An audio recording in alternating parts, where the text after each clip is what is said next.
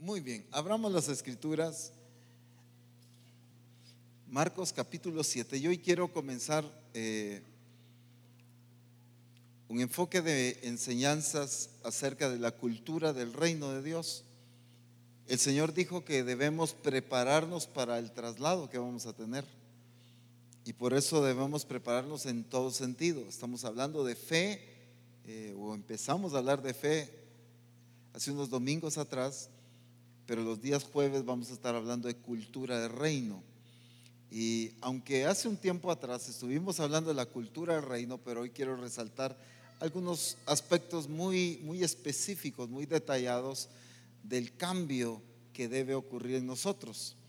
La verdad es que ese cambio lo ha traído el Señor desde hace tiempo, y he visto el cambio, el crecimiento, el desarrollo en todos estos aspectos que vamos a ir tocando estos jueves, pero ahora es de avanzar aún más en esto. Pero quiero que veamos este principio.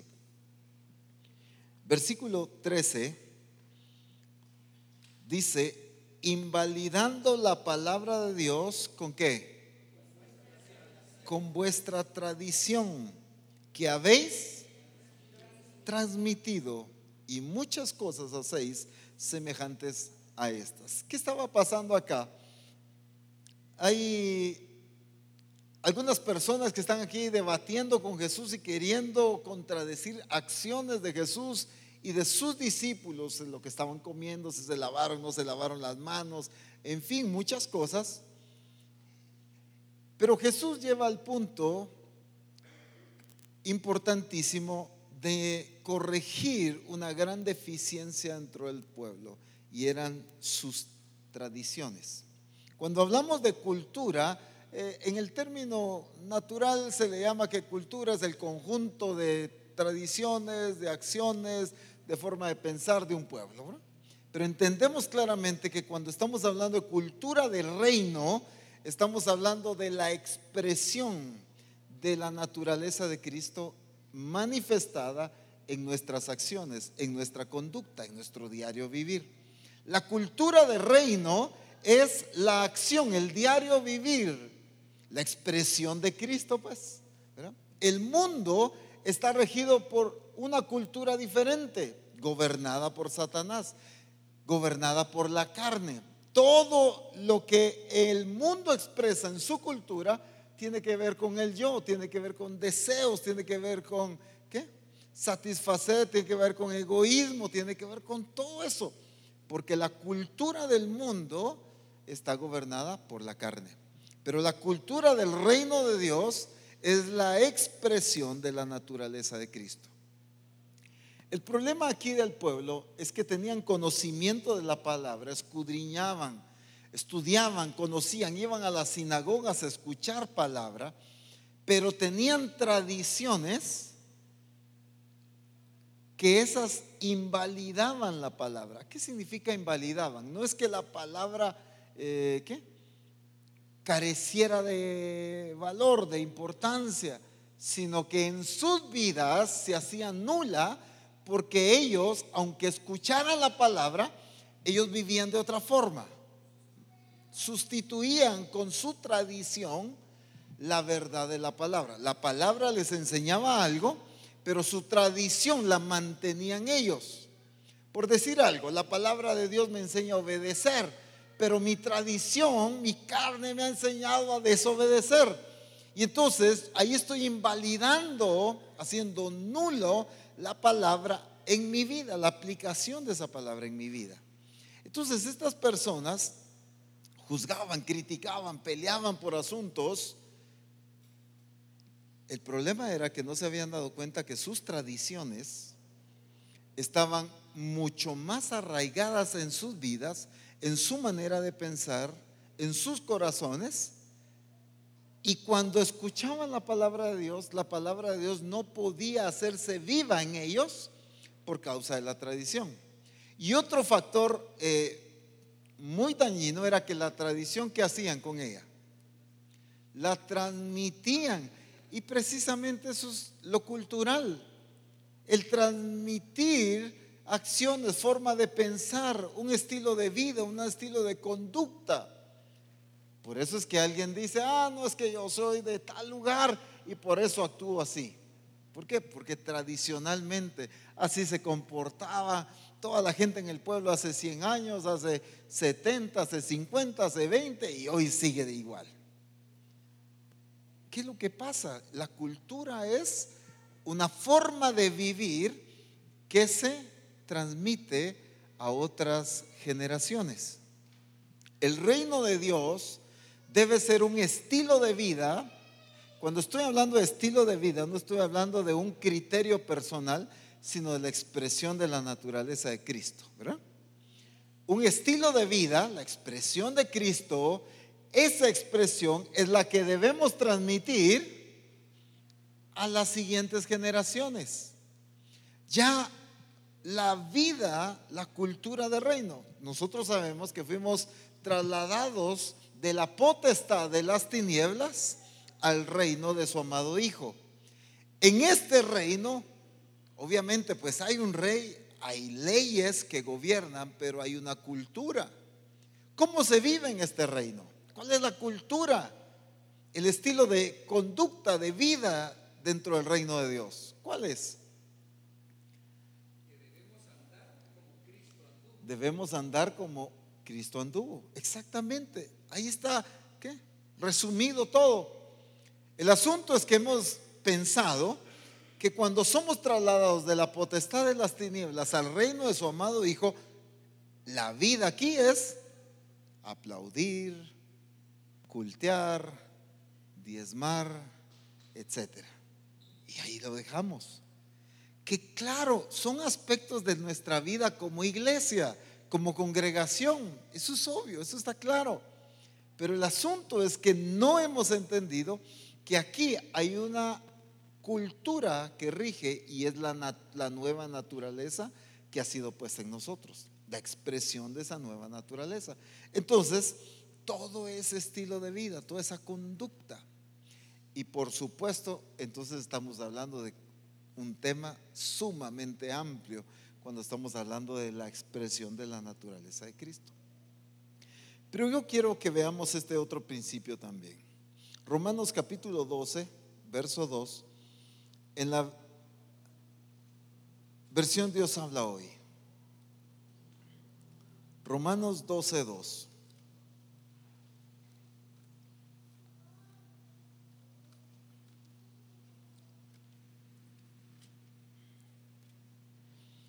En la Dios habla hoy, dice de esta manera: no vivan ya según los criterios del tiempo presente.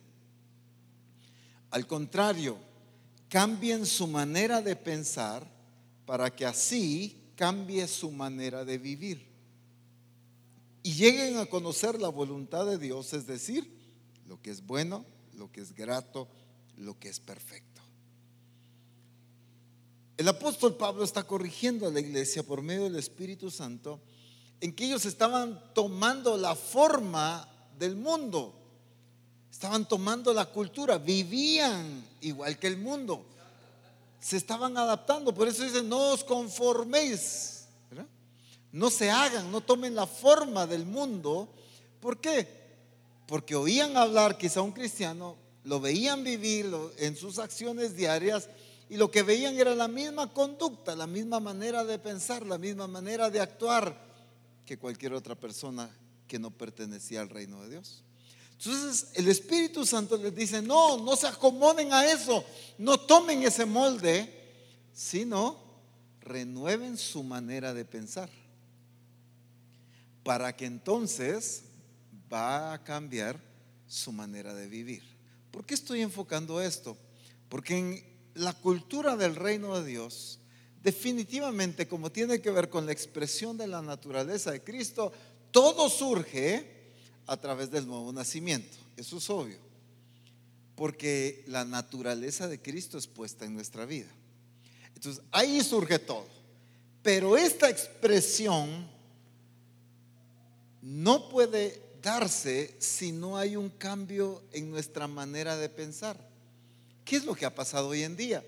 Muchos hemos sido trasladados al reino de su amado Hijo, tenemos la naturaleza de Cristo, pero seguimos pensando de una manera limitada quizá. No, quizá hubo el nuevo nacimiento en el sentido de que la naturaleza de Cristo fue puesta en él, pero ahora le corresponde tener un cambio en su manera de pensar, tener la mente de Cristo, para que entonces sus acciones cambien, sus acciones sean las acciones de Cristo. Pero para eso todo inicia en la manera de pensar. Estoy dejando estos principios porque son los que vamos a estar resaltando en lo que vamos a estar hablando el día de hoy. Entonces es importante el cambio en nuestra manera de pensar. Hoy quiero comenzar con un punto que, aunque definitivamente es muy amplio, hoy quiero enfatizar quizá un aspecto nada más de esto, y es la excelencia. Anteriormente, hace un tiempo atrás, estuvimos hablando de la excelencia en la cultura del reino de Dios.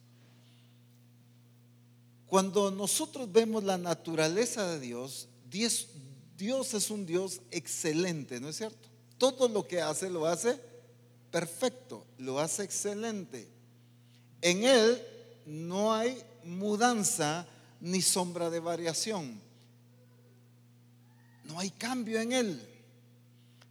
Toda buena dádiva, dice la Escritura, y todo don perfecto desciende ¿de quién? ¿De quién viene? ¿De quién recibimos todo lo bueno? Del Padre de las luces, del Dios creador del cielo y de la tierra. Todo lo bueno se recibe de Él, porque todo lo que Él hace es bueno. Y por eso en esta renovación de nuestro entendimiento tiene que ocurrir esto, para que al final comprobemos la voluntad de Dios, que es buena, es agradable y es perfecta. Entonces, Dios es un Dios que hace las cosas con excelencia. Ustedes recuerdan que cuando creó todas las cosas en Génesis capítulo 1, ¿qué pasó? Hacía algo y luego Él veía todo lo que había realizado y ¿qué decía? Ay, me salió más o menos. A ver, sí que se quede, ¿verdad? Al final, quién sabe cuál era el diseño, pues, ¿verdad? Si en vez de color verde las hojas de los árboles hubieran sido moradas, ¿quién iba a saber? Si hubiera sido lo normal, pero no era su diseño. Y entonces todo lo que Él hizo no lo dejó, como decimos en Guatemala, y perdonen allá en el extranjero, chapuceado, a la ahí se va, como caiga. Dios no hizo las cosas a medias, no hizo nada mediocre, sino todo lo hizo con excelencia. Veía lo que hacía y ¿qué decía? Y vio Dios que era bueno. Para que el perfecto califique de bueno algo, lo ponen a uno a calificar algo que uno no muy conoce y pues yo lo miro bien, ¿verdad? O sea, es como que de repente venga Andrea y Ivonne y nos pongan unos planos ahí. Sí, qué bonito, ¿verdad? Ah, qué nice, qué bonito. No entendí nada, pero está bonito. Porque uno no sabe de eso. Pero ¿quién entiende? Yo me recuerdo que en una clase de dibujo técnico nos ponía el profesor a hacer unos dibujos ahí todos raros, y de repente esforzándome, calidad, hoy sí me rayé con mi dibujo, decía yo. Solo se lo ponía así en el escritorio al profesor y todos los defectos. Pero qué ojo, pero eran 5 segundos que él descubría 10, 15 errores al trabajo. Yo lo había revisado porque él tenía un nivel de excelencia superior. Imagínense que el Dios perfecto califique un trabajo como bueno. ¿Qué dice ese trabajo, verdad? O sea, eso es lo que quiero que veamos. ¿Cómo es Él? Bueno, termina todo, ya lo había calificado, pero ahora al final de todo vuelve a hacer una revisión de todo y dice la Escritura: y vio Dios que era bueno, todavía le agrega en gran manera. Entonces, ¿cómo es Él? Dios es un Dios de excelencia. Miren, la religiosidad metió tanto en la iglesia el temor a las cosas con excelencia, sembró tanto temor y tanta situación que no, cosas buenas no, caras no, excelentes no, hay que se vaya, de todos modos es para el Señor, para la honra y la gloria de Dios. Y enfermó tanto a la iglesia que hoy en día la iglesia no expresa la naturaleza de excelencia de Dios. Demos un vistazo así espero que en otro país no suene nada feo, pero abuelo de pájaro decimos en Guatemala, así rapidito. Miren el templo o el tabernáculo de Moisés, las características que tenía: de oro, las mejores maderas, los mejores detalles, piedras preciosas, las mejores telas, a veces estaban cosidas con hilo de oro. Todo, detalles excelentes. Las medidas tenían que ser excelentes. No la pidió de 3 codos y se la dejaron de 2,75 y está bien, pues está bonito. No, de 3 codos tenía que ser. Todo excelente. Dios revisa el trabajo de Moisés. Moisés revisa el trabajo que el pueblo había hecho y todo lo habían hecho como Dios había mostrado. Excelencia. Miren, si ustedes se ponen a revisar el templo que construyó Salomón, paredes recubiertas de oro, hermanos. Eso no le entra en la cabeza hoy a ningún religioso. Olvídense. El mundo entero bombardearía por todos los medios de comunicación a una iglesia que hiciera eso. ¿Cómo es posible? Y sin duda alguna habían hambrientos en ese tiempo, ¿ves? Es que el Señor mismo dijo: pobres siempre van a haber, dijo, así que sí, seguramente habían pobres. Pero miren todo, y si ustedes revisan las columnas, los detalles que tenían las columnas, las puertas, de qué madera eran y qué era lo que iba cubierto de oro, qué no, híjole, si ustedes empiezan a ver esos detalles, Dios es un Dios no solo de excelencia, sino de cosas excelentes. Pongan atención, Dios es un Dios de excelencia. Todo le gusta que se haga con excelencia, pero también les gusta las cosas excelentes. Si no, revisen la escritura, ¿cómo son sus calles? De oro. ¿Cómo es el mar que tiene Él? Entonces, a Él le gustan las cosas buenas, pues. Si Él es Dios, Él no se conforma con cosas cachas, pues, porque Él es Dios. Pero nosotros es otra historia, que mire, que aquí, que tanto desperdicio, por qué tanto dinero, que nos metió tanta cosa el enemigo a la iglesia, que entonces formó una iglesia, perdón la expresión, suena muy fuerte, pero es la palabra correcta, oyen, no es por insulto, es la palabra correcta, que se formó en acciones mediocres. Una iglesia que se conforma con la mediocridad, ahí se va, pues como caiga. Está bien, pues no era lo que queríamos, pero sirve, démosle con eso.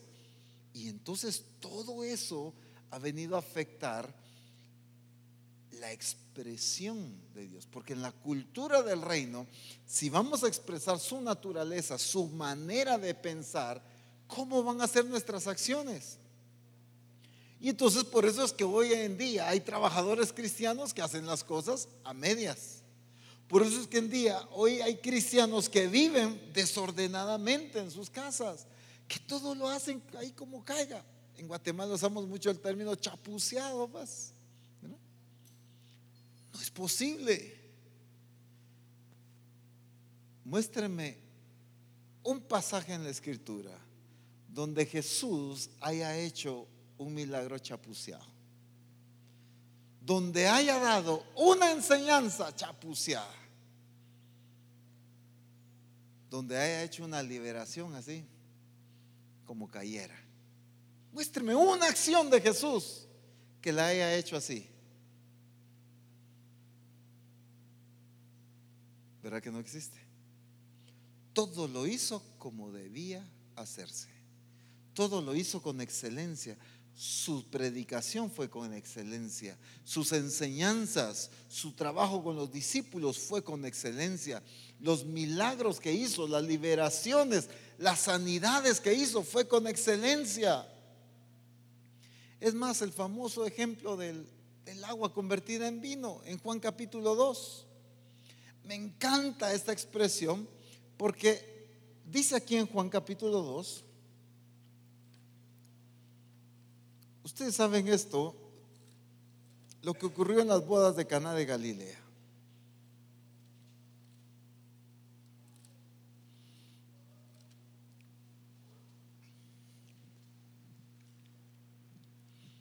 Al tercer día se hicieron unas bodas en Caná de Galilea y estaba allí la madre de Jesús, y fueron también invitados a las bodas Jesús y sus discípulos. Y faltando el vino, la madre de Jesús le dijo: no tienen vino. Jesús le dijo: ¿qué tienes conmigo, mujer? Aún no ha venido mi hora.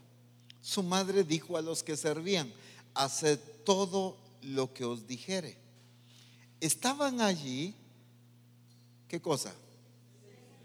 6 tinajas de piedra para agua, conforme al rito de la purificación de los judíos. Estas tinajas de agua tenían un fin, un propósito, que era la purificación, era el lavamiento, no para guardar bebidas. Esto era para otro uso.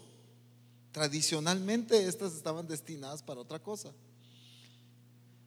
en cada una de las cuales cabían 2 o 3 cántaros. Dicen otras versiones de 60, otras dicen de 70 a 100 litros. 100 por 6 litros de agua. 600 litros de vino hizo Jesús. Bueno, Jesús les dijo: llenad estas tinajas de agua, y las llenaron hasta arriba. Entonces les dijo: sacad ahora y llevadlo al maestresala. Y se lo llevaron. Cuando el maestresala probó el agua hecha vino, o sea, él probó vino, pero él dice sin saber él de dónde era. Él no tenía idea. Los sirvientes solo le llevaron a probar vino, y él probó el excelente, el mejor vino. No tenía ni idea de dónde lo sacaron los sirvientes. Sin saber de dónde era, aunque lo sabían los sirvientes que habían sacado el agua. Entonces el maestresala, el coordinador de todos los sirvientes, entonces lo que hizo fue que llamó al esposo. Y llamando al esposo, porque él no sabía que Jesús había hecho el milagro, le dijo: todo hombre sirve primero el buen vino. Todo mundo así hace, pues. Así se hace por tradición. Y cuando ya han bebido mucho, entonces el inferior. Mas tú has reservado el buen vino hasta ahora. El maestresala le está diciendo al esposo, y yo no sé si el esposo tenía idea también de dónde había aparecido el vino, porque no dice si ya estaba enterado. El entendimiento del maestresala es la cultura general. La cultura general en el pueblo era que primero se servía el buen vino y de último el inferior. Esa era la cultura. Y le dice al esposo: tú hiciste algo diferente, te saliste del molde, pensando que había sido él, pues. Te saliste del molde, sin saber que había sido Jesús. Miren, Jesús no se acomoda a la cultura del mundo. Jesús se rige por su expresión. La cultura decía que el buen vino se servía al principio. La cultura religiosa decía que esas tinajas eran para el agua, para la purificación, no para llenarlas de vino. Pero ni esa cultura religiosa ni esta cultura social encerró a Jesús. Él no cayó bajo el criterio de ninguna cultura. Él hizo las cosas diferentes, como el mundo las hacía. Pues él realmente las hizo correctas. En realidad quien las hacía diferentes era el mundo, ¿verdad? Él hizo las cosas como debía ser. Y entonces el maestresala prueba y prueba el mejor vino. En realidad Jesús lo que hizo fue vino, pero como Él todo lo que hace es excelente, comparado con lo que había hecho el hombre, era mucho mejor. Entonces lo que quiero resaltar es la mentalidad de excelencia de Jesús. Jesús no se hacía ni a la cultura social ni a la cultura religiosa. No la cultura religiosa ni la social la regía a él lo regía su naturaleza. Él hacía las cosas como era correcto. Y entonces ahora hace para la gente, para los de las bodas, el mejor vino. Esto nos describe que Jesús todo lo que hace, lo hace correcto. Pero enfoquémonos en esto. Sé que en nuestro medio pues no tomamos vino ni nada por el estilo, pero el vino a nivel mundial es sumamente famoso y cotizado y es un negocio millonario. Pero imagínense, sin duda alguna, este esposo, estos que se habían casado, no sé cuánto tiempo habían ahorrado y cuánto dinero gastaron, pero según ellos habían dado el mejor vino primero. ¿Cuánto dinero pues ahí? Pero ahora Jesús les da un vino de mayor calidad, pues. Si lo viéramos desde la perspectiva natural, humana, no tengo idea de precios de botellas de vino, así que me voy a inventar.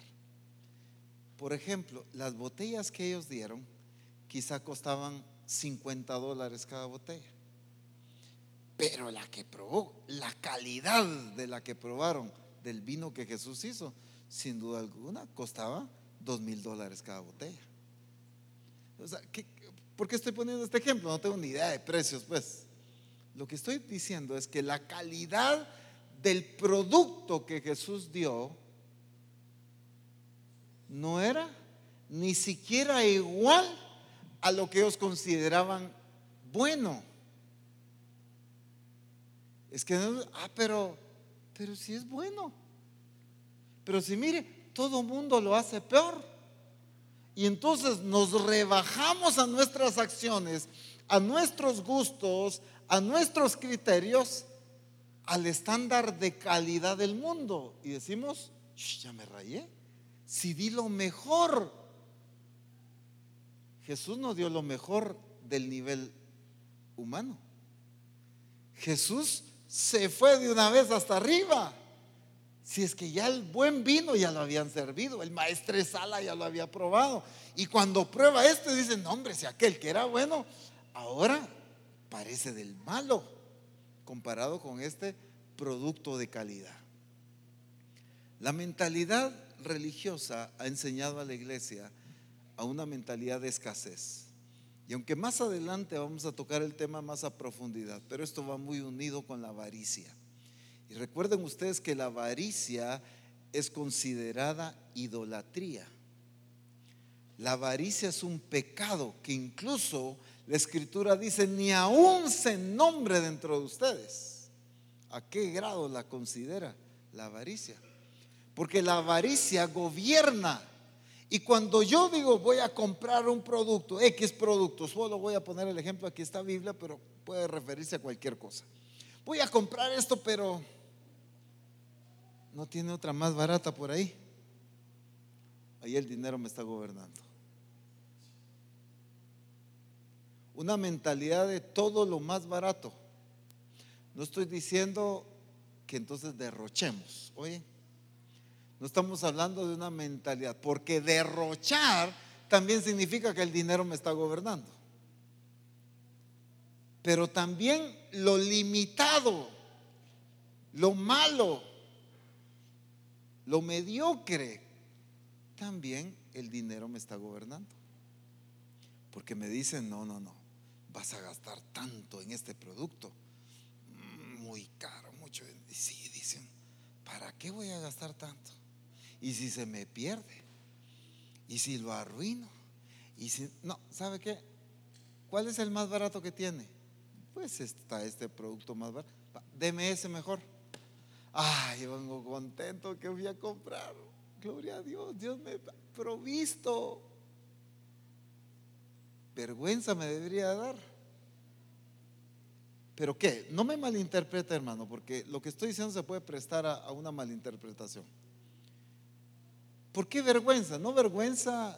Ahora, claro, si es de acuerdo a la provisión que tú tienes, no estoy hablando de eso entonces. Estoy hablando de que cuando tienes la posibilidad, Dios te ha bendecido, pero es tu mentalidad de avaricia la que te impide disfrutar de una bendición de Dios, porque siempre estás pensando en lo más económico, en lo más barato. La iglesia siempre tiene esa actitud. Y quiero poner este ejemplo porque definitivamente esto es general, pero va muy específico a lo que necesitamos cambiar nosotros como iglesia. Cuando nos pasamos acá, ustedes recuerdan quizá la mayoría la clase de baños que habían aquí. Eran unos baños que yo creo que nadie se atrevía a entrar, y si entraba era solo porque la urgencia estaba pegando de gritos, ¿verdad? Y porque no había de otra. Pero la calidad de baños no era propia para hijos de Dios. Entonces, ¿qué fue lo que hicimos? Yo recuerdo que platicamos y lanzamos el proyecto, hermanos, vamos a remodelar sus baños y esto, y empecemos a sembrar y trabajemos y todo. Y de repente yo le empecé a pedir a varios hermanos que me trajeran cotizaciones y averigüenme y todo, y solo las cosas más gachas me traían, las más baratas. Lavamanos de los más sencillos, sanitarios de los más feos de una vez. ¿Y para qué vamos a caer de algo malo a algo peor? Solo que más limpio. No tiene sentido. Yo me recuerdo que les decía: no, hermanos, apuntemos a algo mejor. Al apóstol, pero mucho dinero. ¿Y para qué vamos a gastar tanto si ni de nosotros es el lugar? Sí, pero nosotros lo vamos a usar, les decía yo. Al apóstol, pero demasiado. Y al punto que mejor yo me fui a cotizar.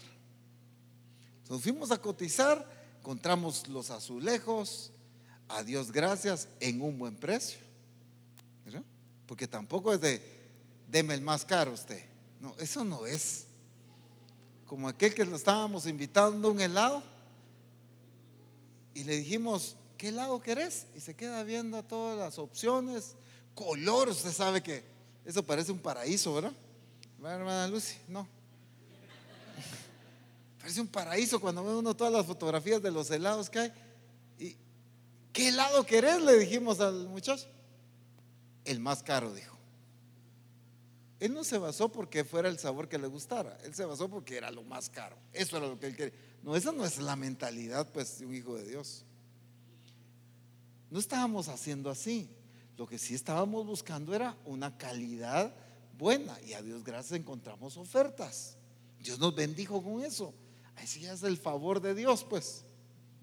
Conseguimos los sanitarios, los lavamanos, fuimos a ver toda la grifería, fuimos a ver todas las mezcladoras y todo, compramos, se instalaron.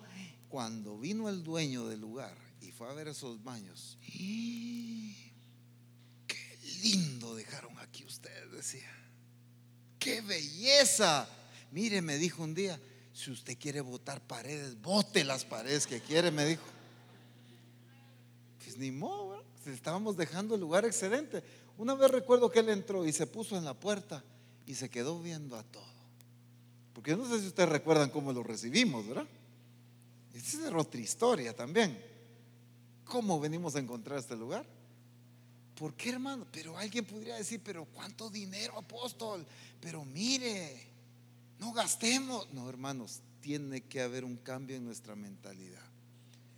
Encontremos el orden correcto, porque no estamos hablando entonces vamos y compremos lo caro y lo mejor es lo más caro. No, eso es mentira también.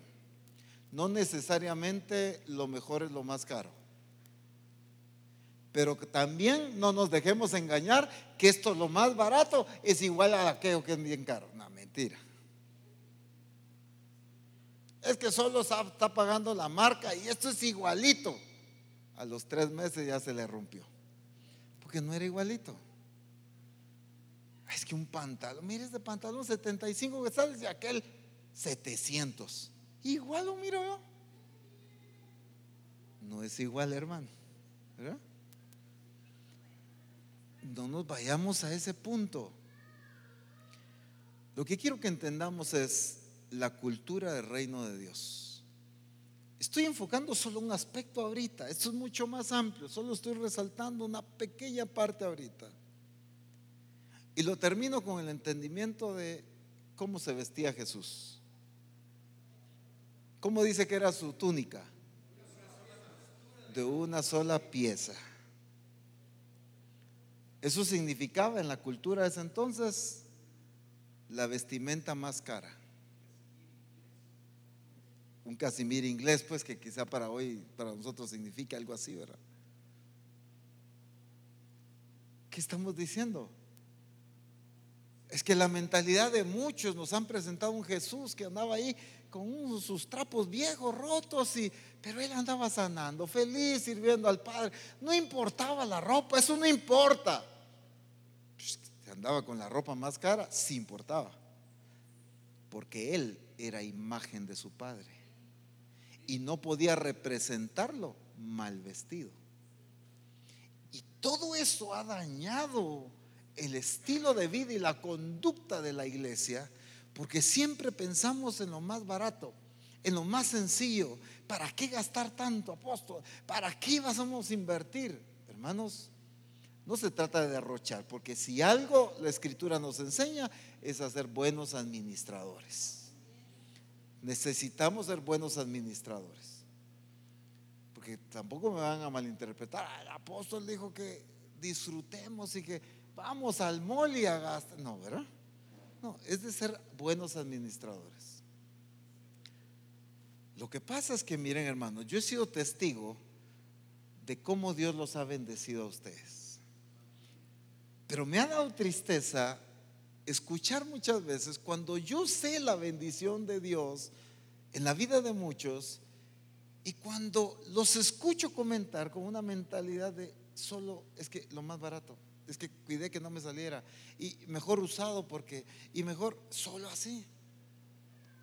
Y digo, no han entendido por qué Dios los está bendiciendo. Estamos siendo malos representantes del Padre, malos representantes de Cristo. Quizá les suene gracioso, pero déjenme explicarlo de esta manera. Cualquiera de nosotros diría, bueno, pues entonces agarremos al burrito más viejito y más usado. Jesús dijo, tráiganme al que nadie nunca ha montado jamás. 0 millas.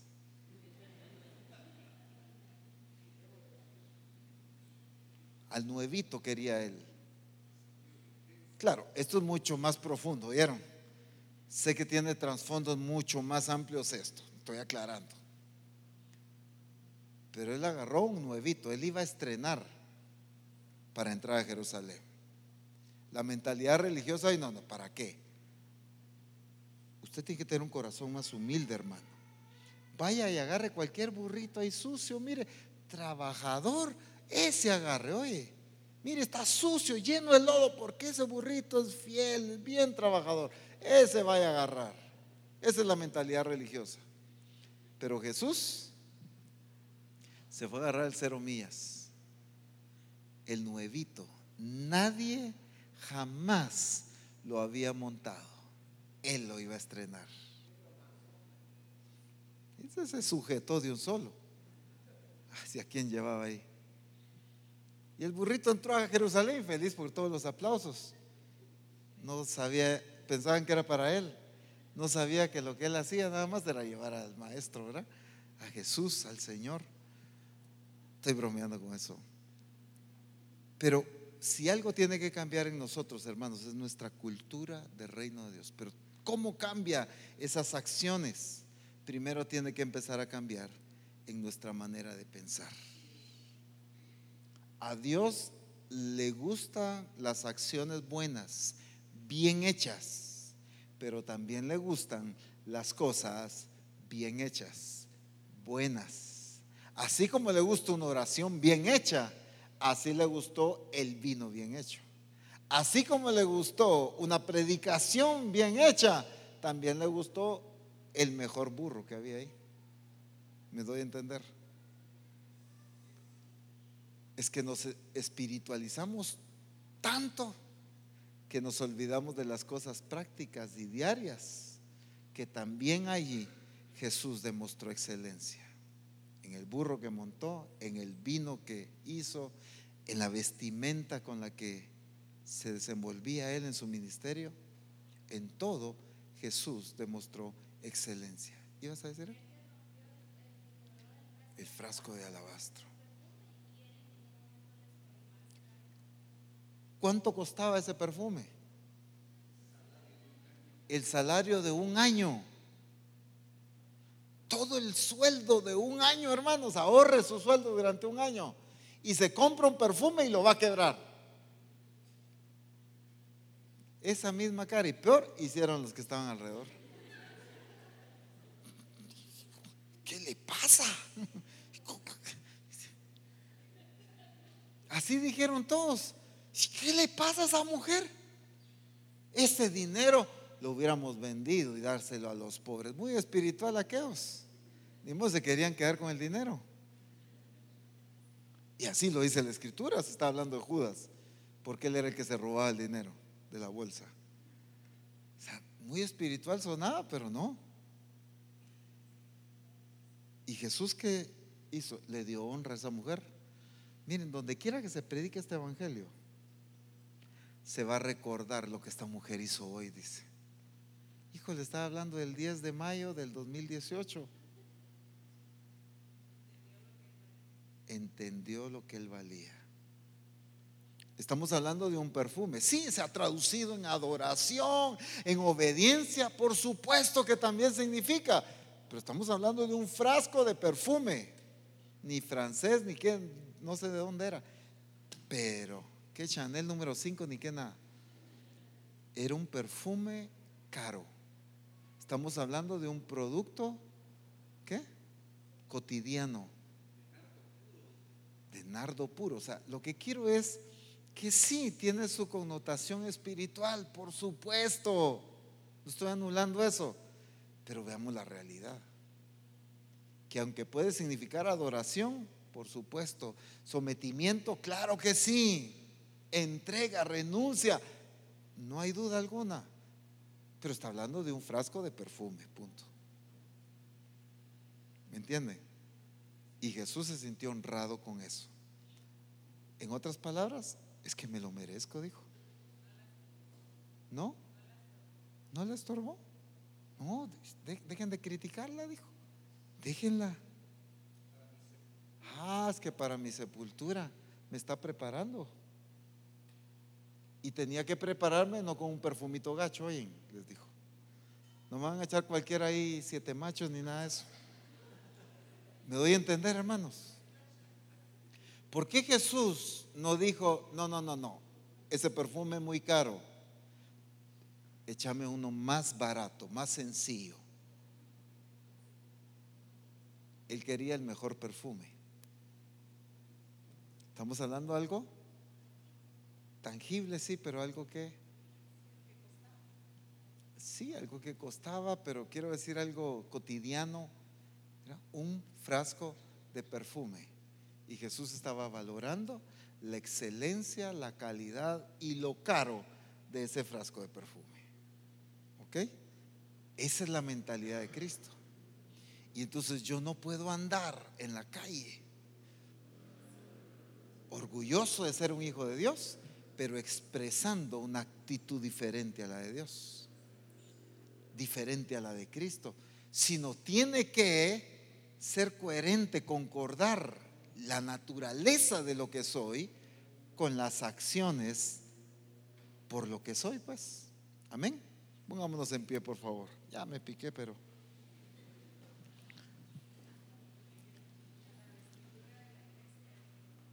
así es, muy buen punto ese. Es que como es la iglesia, no dijo, bueno, ¿saben qué? ¿cómo se llama el material que compraste?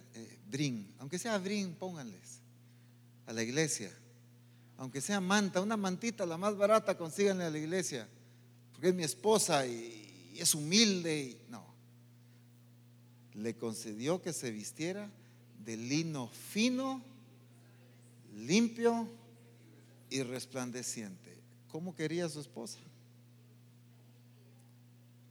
Intachable, nítida. Sí, hombre, pero ustedes se me van.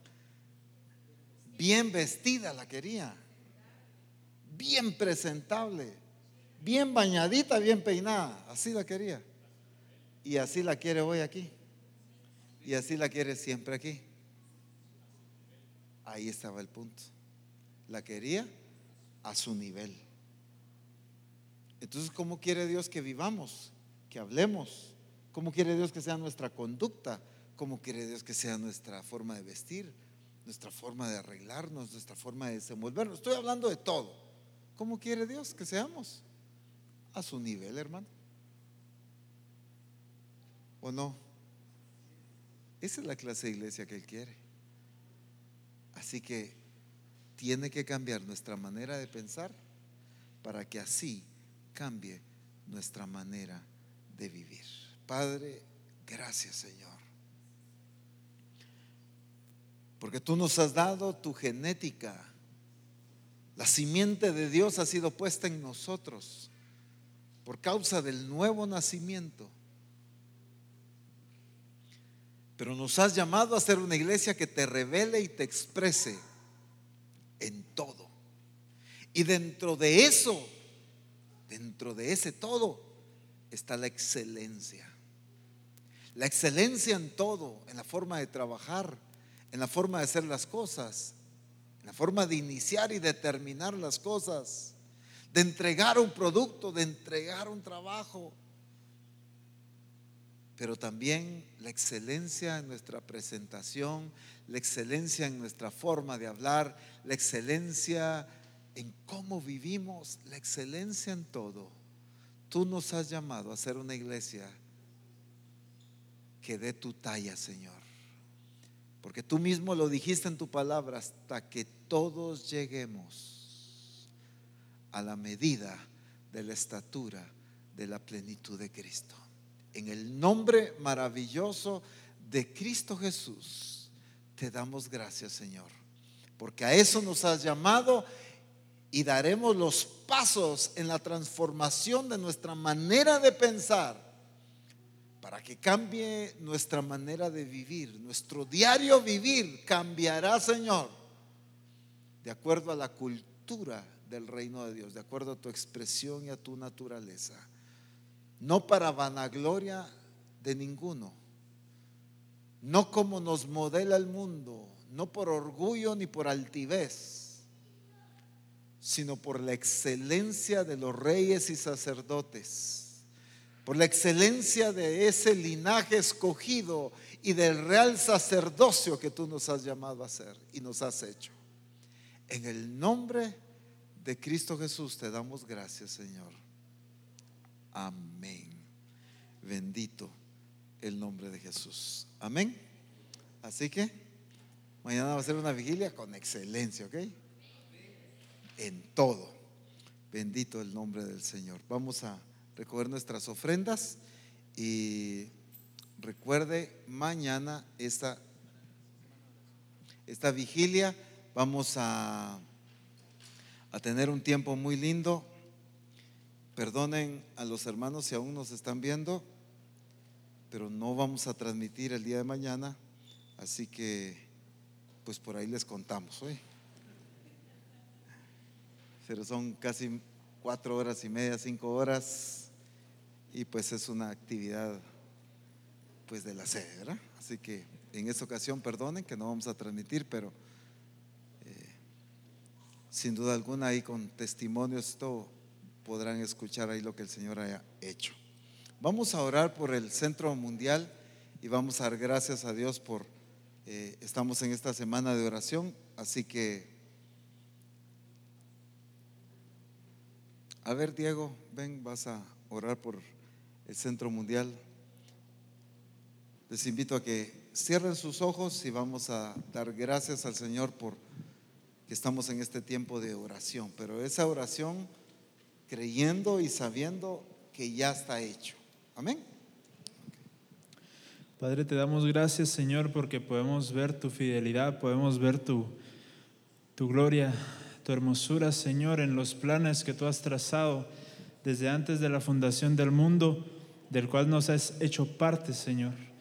Te damos gracias esta noche como cuerpo de Cristo por ese plan que nació en tu corazón, ese proyecto de construcción, ese proyecto que nació en tu oficina, Padre Santo, que tú trazaste y nos hiciste parte de él, Señor bendito.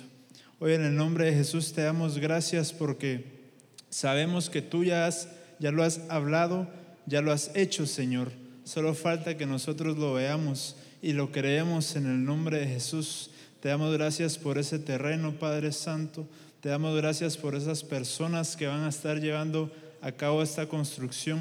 Te damos gracias porque entendemos que has estado preparando esas personas que van a ser parte de ello, y también has estado preparando personas que están acá, Señor, que vamos a ser parte de ello, Padre Santo. Bendecimos las finanzas, Señor, bendecimos esa entrada de dólares, de quetzales, Padre Santo, que tú estarás dando y que tú estás dando desde ya, Padre bendito.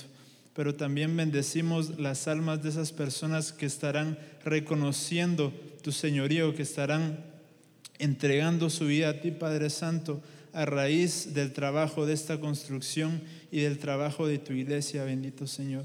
En el nombre de Jesús te bendecimos y te damos gracias por lo que ya has hablado, en el nombre del Padre, del Hijo y del Espíritu Santo. Amén y amén.